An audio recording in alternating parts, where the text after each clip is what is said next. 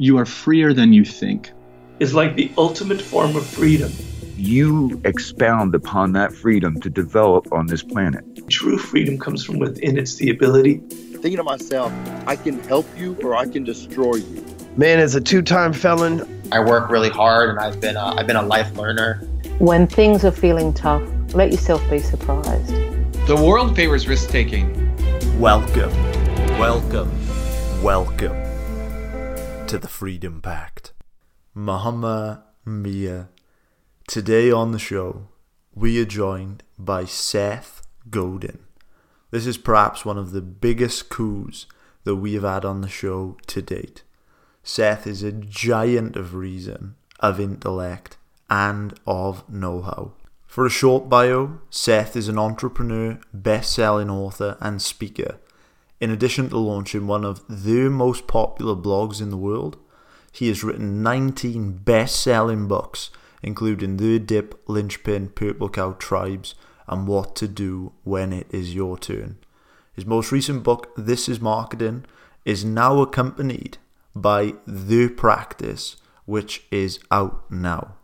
Seth also founded two companies, Squidoo and Yoyodyne. In 2013, Seth was just one of 3 professionals inducted into the Direct Marketing Hall of Fame.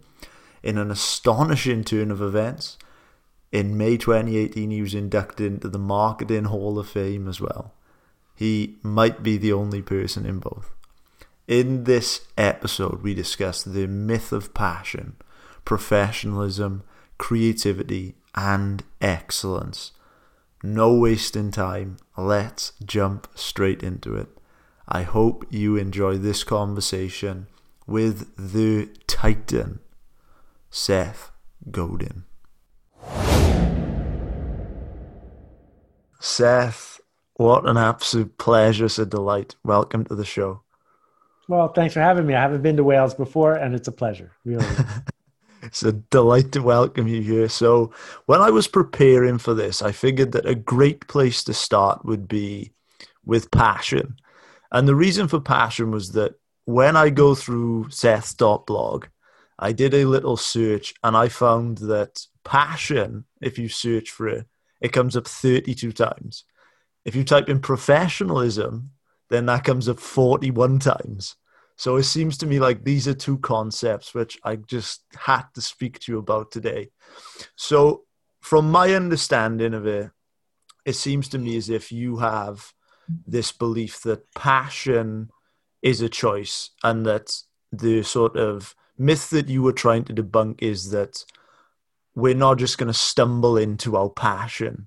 And I love that you talk about that we have this choice of work before passion. I believe that was an article which you wrote. And you start off that essay and you say, offer me something I'm passionate about and I'll show up with all of my energy, effort, and care. That's a great way to hide. So I wonder, what is the change or perhaps the conversation that you were trying to start about the concept of passion? Well, it's one of the cores of the new book, and the practice requires us to not need passion to begin or to persist. Passion is a luxury, and passion is something that, like, what a weird coincidence that there are passionate people in the world doing all these jobs that just happen to be jobs, to doing all these jobs that just happen to be things that people need and are willing to pay for. Right? That there's no one who says, I'm passionate about being a lamplighter or a blacksmith anymore. Oh, there are no jobs for those people either. What a coincidence.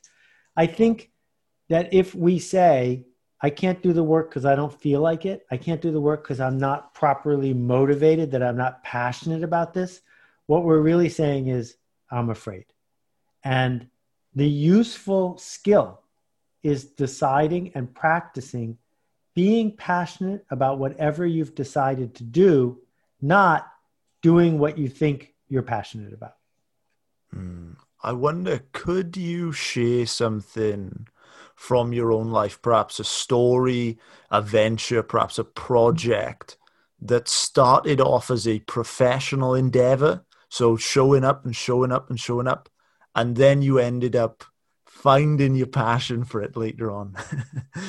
Oh, that's everything I do. That's speaking on stage. That's writing books.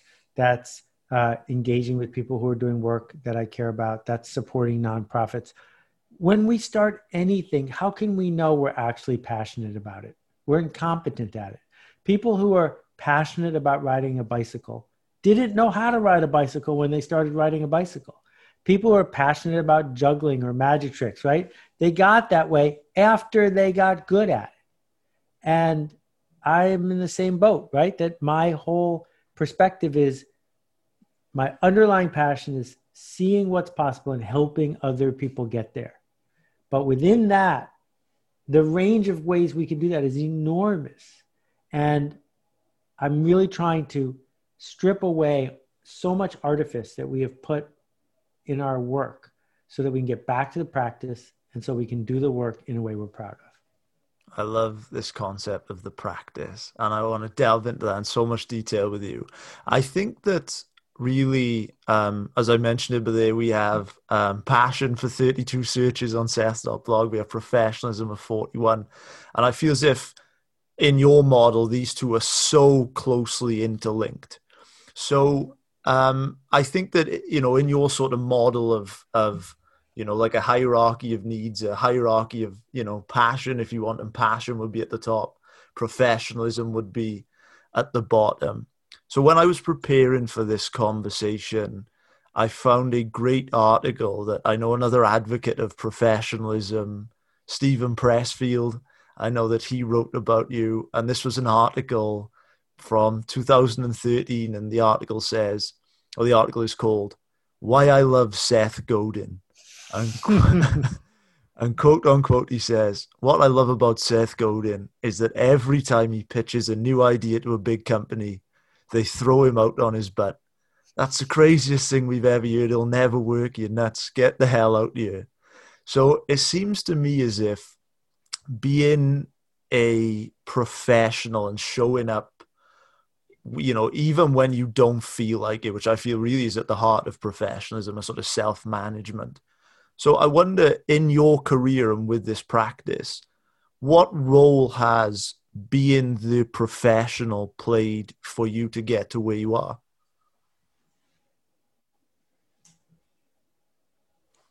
It is entirely possible in 2020 to make a living putting on vulnerability theater and doing whatever pops into your head, making a YouTube video that sort of gets a lot of views and then going and doing a different thing. But it's not reliable, and it's not resilient in the face of change. When I started in the book business, I got rejected over and over and over and over again, 800 times. And it wasn't until I was able to demonstrate to the people who bought books that I was serious, that I was in it, that I saw them and what they wanted, not just me and what I wanted, that I was able to start selling books as a book packager. And the same thing is true for the internet company I started or for giving talks. I gave 300 speeches, more, maybe 100 speeches before I got paid for one. And you got to show up all in if you want to get invited back. And it's that simple. And yes, that means you're going to have to fake it. You have to fake being passionate, because the same way you fall asleep by faking the fact that you're asleep until you're asleep, you can fake the fact that you're passionate until you're passionate. In terms of the book, the practice, where does professionalism map onto that? Well, the practice is a profession, that we are showing up not as a hobby, not just for ourselves, but for other people as well. And if you're going to make a promise to other people, well, then you better keep the promise. And that's all it means to be a professional, is make big promises and keep them. I love that. I love that. How do you conceptualize the professional versus the amateur? So the amateur is doing a hobby, and there's nothing wrong with being an amateur. I think amateurism is way underrated, and it's a way for us to become who we want to be. And don't ruin it by trying to sell what you make. Don't ruin it by trying to be half a professional at the same time you have the spirit of an amateur. And the origin of the Olympics is that they made up the rule for amateurism to keep out working class people who couldn't afford to do it for free so that they had a chance to win, right? And that gave amateurism a bad name. I think that what it means to be an amateur is you are truly in it for the right reasons, but it's also possible to be a professional and be in that for the right reasons, but the reasons are different. And is this a decision? Is it a daily practice that separates them? It is a commitment on the regular that the amateur can get frustrated and give up. The professional is not allowed to give up. I love that. I love that. So when I think about like this term professionalism, I think that in the book you talk about how professionals produce with intent. So could we talk about that, how they sort of intentionally produce over and over again, sort of regardless of their feelings? Well, so what is intent in this case? If you are trying to will the outside world to love your work, they're not going to hear you doing that. And if you are attached to that outcome, you're going to burn out, because burnout happens when we are stressed at our commitment, stressed because we want to do it and we don't want to do it at the same time. So we burn out.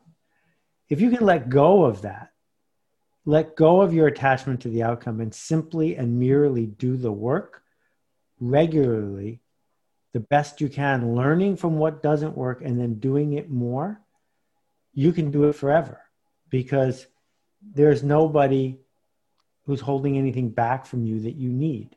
You have committed to seeing other people, giving them something that you hope that they will engage with, but if they don't, then you'll still do the work because you're a professional. I love that concept. And I recently just had a chat with Maria Konnikova, and Sure. she was she just wrote a book called The Biggest Bluff, detailing her journey into professional poker. And she told me on the show, she goes, that life is more like poker than chess, in the sense that in chess, there's always conceptually a right move. But in poker, you could have the perfect hand and still lose, or you could have a terrible hand and still win. So she's told me that when Eric Seidel, this legendary poker player, was mentoring her, that he would always say to her, he's like, I don't really care whether you win the hand or lose it. All I care about is that you followed the right process. So where does that map into your sort of thinking? So as long as we're talking about poker, we need to talk about Annie Duke, former world poker champion and brilliant author. And she makes the incredibly important distinction between decisions and outcomes. That, think for a minute, Joe, about a good decision you made in the last 3 months. You got it in mind? Did that decision have a good outcome? Everyone always picks one that had a good outcome. It did, yeah. Because that's how we decide it's a good outcome. A good decision is it had a good outcome. This is nonsense. And this is what they teach you in poker. If you made a good decision and it still didn't work out, it's still a good decision. On the other hand, if you made a bad decision and got lucky, you've just gotten lucky. You haven't learned anything about decision making. And yet, particularly in sports and business, we criticize people based on the outcome as opposed to criticizing them based on what's in their control, which is the decision. And so the practice is about focusing on the decisions because the outcomes are out of your control. On that point, are there any examples you could share with us of perhaps something where you followed the process correctly, perhaps in your professional career, and you still had a bad outcome? Oh, so many times. I lost $40 billion US because I ignored the World Wide Web for the first year that it was available to me, and I stuck with email instead. So I didn't start Yahoo. I wrote a book about the internet. That was stupid. It was a great decision. It's a great decision because based on who I was and what I knew and what my resources were, in that moment, it was the right choice for me to make. It turned out I got unlucky and the other alternative would have had a bigger upside, but it was a good decision.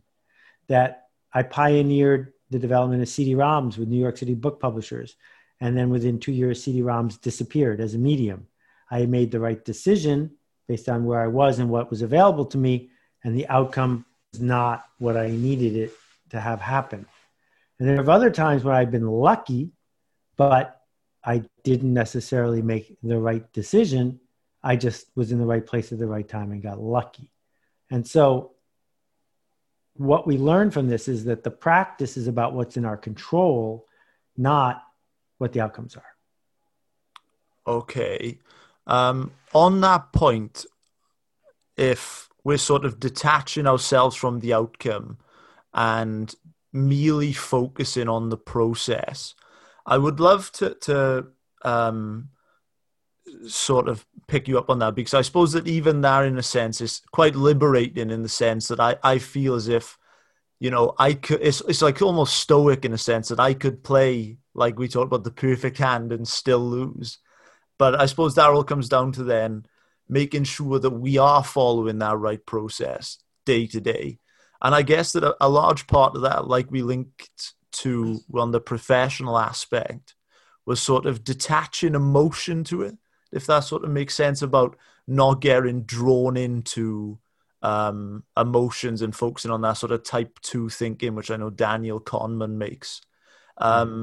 I wonder what sort so it is very much stoic, and most people don't understand what that word means because it has come to mean something else in our language now.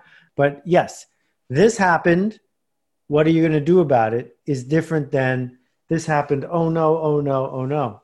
Things that happen, but they're out of our control except for our response or reaction to them. I love that. I love that. And could I just pick up on the $40 billion story? I mean, I'm sure that even that would have kept Marcus Aurelius up at night. I mean, how did you respond to that? Well, 2 years later, it was more than that. 4.5 years later, I sold my company to Yahoo. And so it wasn't a horrible outcome. But I realized that the world had different data than I thought it did, that I was not seeing everything. And getting out of my own head is hard because you have to be in your own head to be confident in your decisions. But on the other hand, you have to acknowledge that you don't know what you need to know. And so in that moment when the web started to be really to burgeon and grow, I took a deep breath and I said, the lesson I learned from this is I need to be much better at data acquisition and much better at questioning my sunk costs. That when similar things have come along, I have made ever better decisions because I've had ever better data. Why is seeing the world as it is, sort of not as you wish it was, such a key part of that? Why is that so important? Well, toddlers insist on seeing the world the way they need it to be because they're 3 years old. Structural engineers don't get to say, I worked really hard on the bridge, it won't fall down, because they understand gravity doesn't care about them. And that is the world as it is. That the reason that planes don't crash and bridges don't fall down is because the people who work on them understand the world as it is. And in culture, we get the chance to see the world as it is. That maybe you want to self-publish your opera that's produced with 40 cellos. And maybe you want to make $10 million doing it. But if you understand the world as it is, you will be realistic enough to know that you will not be the first person who ever made a cello opera that made $10 million. And you're going to have to do one of two things, either not depend on making $10 million or not make a cello opera. And that's an acknowledgement of the world as it is.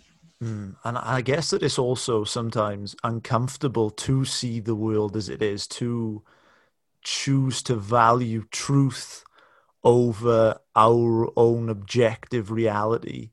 So I wonder, where does that process begin in terms of seeing the world as it is and sort of choosing to value outcome over ego? Because that can be a difficult thing. I've battled with this myself. Oh, it's incredibly difficult. It all depends on how much you care and how much it matters to you to be effective instead of being right. Because if you're willing to be effective, then you will be open to feedback that teaches you how the world is. If you need to be right, then you will insulate yourself from that and you're never going to be effective. Why should we avoid becoming a hack? I think it's fine to be a hack. And let me first explain, because Tom's not here. Excellence is different than perfection. And quality has a very specific meaning that sits next to excellence, but is different. So quality does not mean perfect, and quality does not mean luxurious or expensive. Quality means meeting specifications. That if they say they're going to deliver the package by noon, they deliver the package by noon. That is quality. If a Toyota Corolla can drive 100,000 miles without braking, that is quality. So seeking quality in our work is a cost of doing business. We have to do that. There are no typos in the book. Excellence takes that several steps further and says, what is surprising? What is important? What is a challenge to the status quo? What is human? What is personal? These things are all excellent. And so companies that used to be excellent, like Federal Express, aren't excellent anymore because they're just measuring things that make them money instead of measuring things that make a difference. So that's excellence. Now, a hack is somebody who simply works to please the market. So if you give someone who's addicted to nicotine a chance to buy a pack of cigarettes for money, they will pay for them. That's a hack. That if you run a cheap fish and chip stand and it's the cheapest in town and the customers are happy with it because they want cheap fish and chips, you're a hack. Because you're not bringing a point of view to the culture. You're not changing anything. But if you want to make a living, there's absolutely nothing wrong with being a hack. Just don't pretend that you're also an artist. Don't pretend that you are following your life's dream because you're serving the market. There's nothing wrong with that. I'm in favor of it. On the other hand, if you insist that the whole world like your work the way you do it, you're not going to be successful because the audience has a choice. And so the people who are running around saying, I have a voice inside of me, I have to let my true self out and I demand people like it, they're going to be unhappy. And so in the Creators Workshop and in this book, I draw out the tension between the two. Because if you're going to be successful as an artist, you're going to have to copy some of the mindset of the hack, which is, I see the market. I acknowledge the market. And then you say, but I can change things just enough to make them mine. And that is where excellence kicks in. Where excellence kicks in, when Tom talks about any of the firms that he's been talking about for 40 years, it kicks in because those are companies that could have been hacks, but by adding a point of view, made things better. I love that concept of the marriage between seeing the world as it is and also seeing where it could go. And I love how you say that that tension between them is where excellence starts. I love that. I love that. So I want to go back to the fountain of all goodness, Seth.blog. So another article of yours, which I saved, was entitled Plenty More. And I think that this maps so nicely onto this discussion of excellence. And you say, the biggest cause of excellence is the story we tell ourselves about our work. It's a choice, a commitment, and a lifelong practice. So I suppose on this point, where does this journey towards creating art, becoming excellent, sort of swaying away or minimizing the hack and focusing more on the artist? Because I think the people listening to this show, that is what they would want to focus on. Where does the work begin? The only place to start is where we are, because that's where we are, right? So we start where we are. We commit to a lifelong practice. But then the key part is, right now I have this moment. I have this customer. I have this project. I only get to have this moment one time. What do I do in this moment to be the professional I want to be, to create the art I would be proud of, to show up for somebody in a way they need me here? Because tomorrow there'll be something else to do, but right now I am right here. And that is part of the practice. What does it mean to do work that matters for people that care? Well, I mean, my simple approach is, would they miss you if you didn't show up? Would they miss you if you weren't here? So, I grew up in Buffalo, New York, which is 400 miles from here. And the pizza place where my family went, it mattered to my family. And if they weren't there, we would have missed them. That there wasn't an easy substitute for the way they treated us, for the way it felt to go to Bocce Pizza, for the insider knowledge of getting the half-baked half pie, for all of the things, right? We cared. Most people didn't care. People in Buffalo cared, but not everyone. And we would have missed them if they were gone. So I'll call that work that matters, even if you're just making a pizza.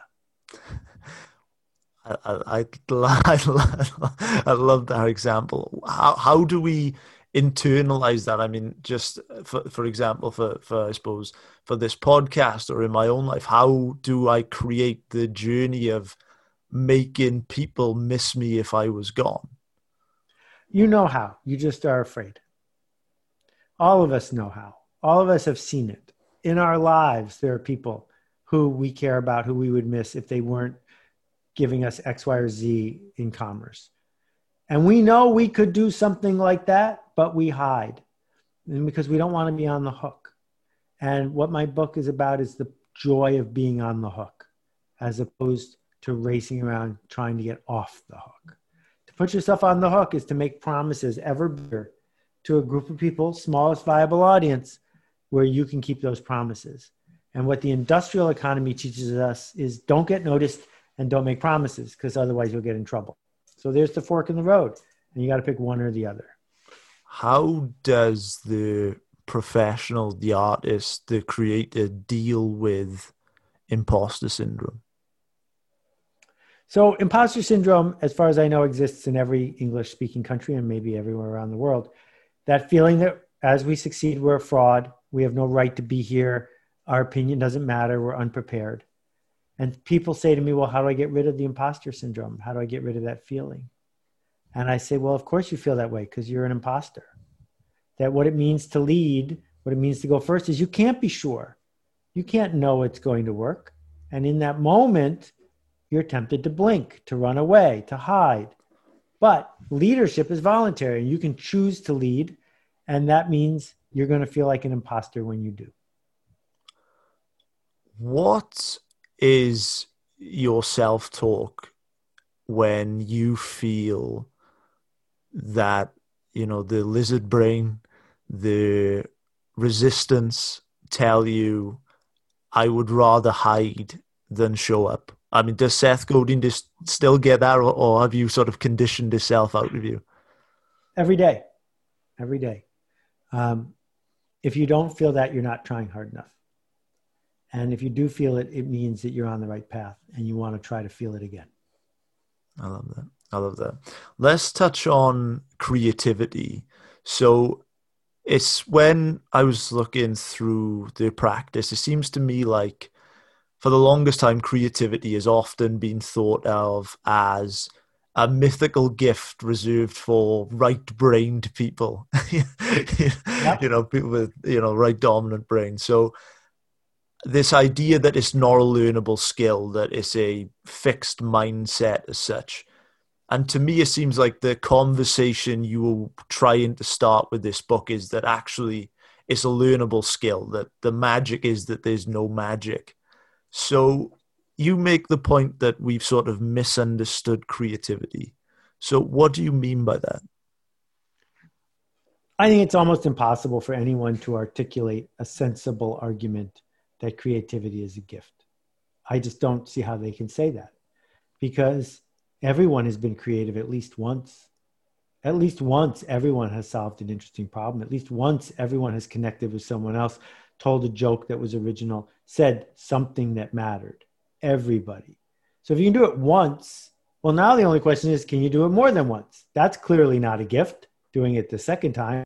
So it's a skill, like every other skill. It improves with practice. And we built cultural dynamics to brainwash people into thinking it's not a skill and to punish people who try to learn the skill. My argument is the practice gets us the skill. And if you want to become creative, get better at putting ideas into the world to test. If you want to write a great book, it helps to write a great page. If you want to write a great page, it helps to write a great sentence. If you want to write a great sentence, it helps to write some bad sentences. Write a lot of bad sentences, and sooner or later, a good sentence will slip in. And then you're on your way to writing a great book. But these are all skills. No one is born with a novel in their head. Everyone is born naked and unable to speak. And sooner or later, we figure out how to be in the culture. And then one day we stop trying, and creative people keep trying. And I suppose when I look at your life, I mean, you publish a blog post every day. I mean, you've written more bestsellers than probably a single town will ever publish. I wonder this concept of writer's block, because this will obviously be a sort of, for the aspiring journalist, the aspiring writers, potentially the person that does want to write the novel or the book or the bestseller. How could someone approach that concept of writer's block when they say, I've got no words in me, the block has hit me? How do you approach something like that? Yeah, so people who are listening can't see these, but these are my writer's blocks. I make them on my laser glow forge. And one of the sides says there's no such thing as writer's block, because it's true. There is no such thing as writer's block. It's invented. What we really have is being blocked because we are afraid of bad writing. That if you can get over your fear of bad writing, you'll have no trouble doing bad writing. And if you do bad writing, some good writing will slip through. Believing in writer's block is the first step to having writer's block. Refusing to acknowledge it and doing bad writing until you have good writing is the solution. You know, my daily blog, which is 7,500 posts in now, doesn't come out every day because I have the perfect blog post. It comes out every day because it's tomorrow. And I know that tomorrow there's going to be a blog post there, so I might as well make it the best one I've got. I love that. I love that. So how much of this book comes down to overriding the resistance and showing up day in, day out? How much of that comes down to it? Well, those are two things. They're not necessarily the same. I am forever indebted to my friend Steve Pressfield for Resistance. Knowing the name of it makes a big difference. But I think that the practice has many other elements to it that, you know, like, for example, reassurance is futile. Seeking reassurance from other people is a trap. There's lots of traps. And, you know, what we learn is that the practice insulates us from our own weakness. It insulates us from the voice in our head that would like us to stop. And if we commit to a practice, whatever kind of leadership we want to do, then we are more likely to be able to ship creative work. So I feel like in this book, you made the case, or I took the case away that, you know, it's time to be extraordinary. In This Is Marketing, I took the case away of, okay, it's time to appeal to the smallest viable audience, to do work that matters for the people that care. What would you love for people that read the practice to go away and take with them? I'd like them to find two other people, have them read the practice, and then start a group to support each other for the 30 days it will take to adopt the practice. Knowing the punchline is irrelevant. We already know enough about everything. What we need is the commitment and, the practice. So what I want people to take away from this is we're probably too weak to do it on our own. Let's go find some help and let's do it as a group. Seth, I've been an admirer of yours for as long as I can remember, going on 6 or 7 years now. My last question for you today, before you tell these guys where they can connect with you and about the book going forward, is what makes a life worth living?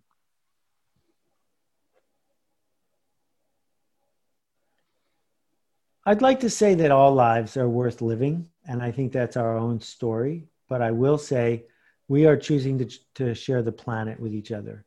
And if you're going to take up this space and produce this carbon and you're going to be part of our circle, we'd very much like you to make things better. Because if all of us figure out how to make things better and not hustle, not take, but in fact, figure out how to produce work we're proud of, then the culture gets better. And my hope is that as we retrench from just a horrible year, the world catches its breath and decides that that's the work that's worth doing. I love that. I love that. Seth, can you tell these guys where they can connect with you and all about the practice? All the workshops are at akimbo.com, AKIMBO. That includes the Alt MBA. And you can find out about the book at seths.blog/thepractice. Everything will be linked below. Seth, this was such a pleasure. Thank you so much for taking the time. Welcome to Wales. It was a pleasure. Thanks. Good to meet you. Be well. Well, guys, that wraps up a mammoth conversation with Seth, who's a complete legend. We've been dying to get him on the show for over 2 years now. If you enjoyed this episode and you would like to carry on engaging with us and our work, then there are a number of ways in which you can do so. This interview was recorded in video format and was uploaded to our YouTube channel. We would love if you would subscribe to us. On top of that, we release a Healthy, Wealthy and Wise newsletter, which goes out every single Monday. On top of that, the best thing you could do is share our work with a friend. We would really love to spread the word to grow the show as big as it can, to have as much impact in this world that we can. Thank you so much for your time and attention today. I hope that this has been worth it. And guys, we will see you on Monday.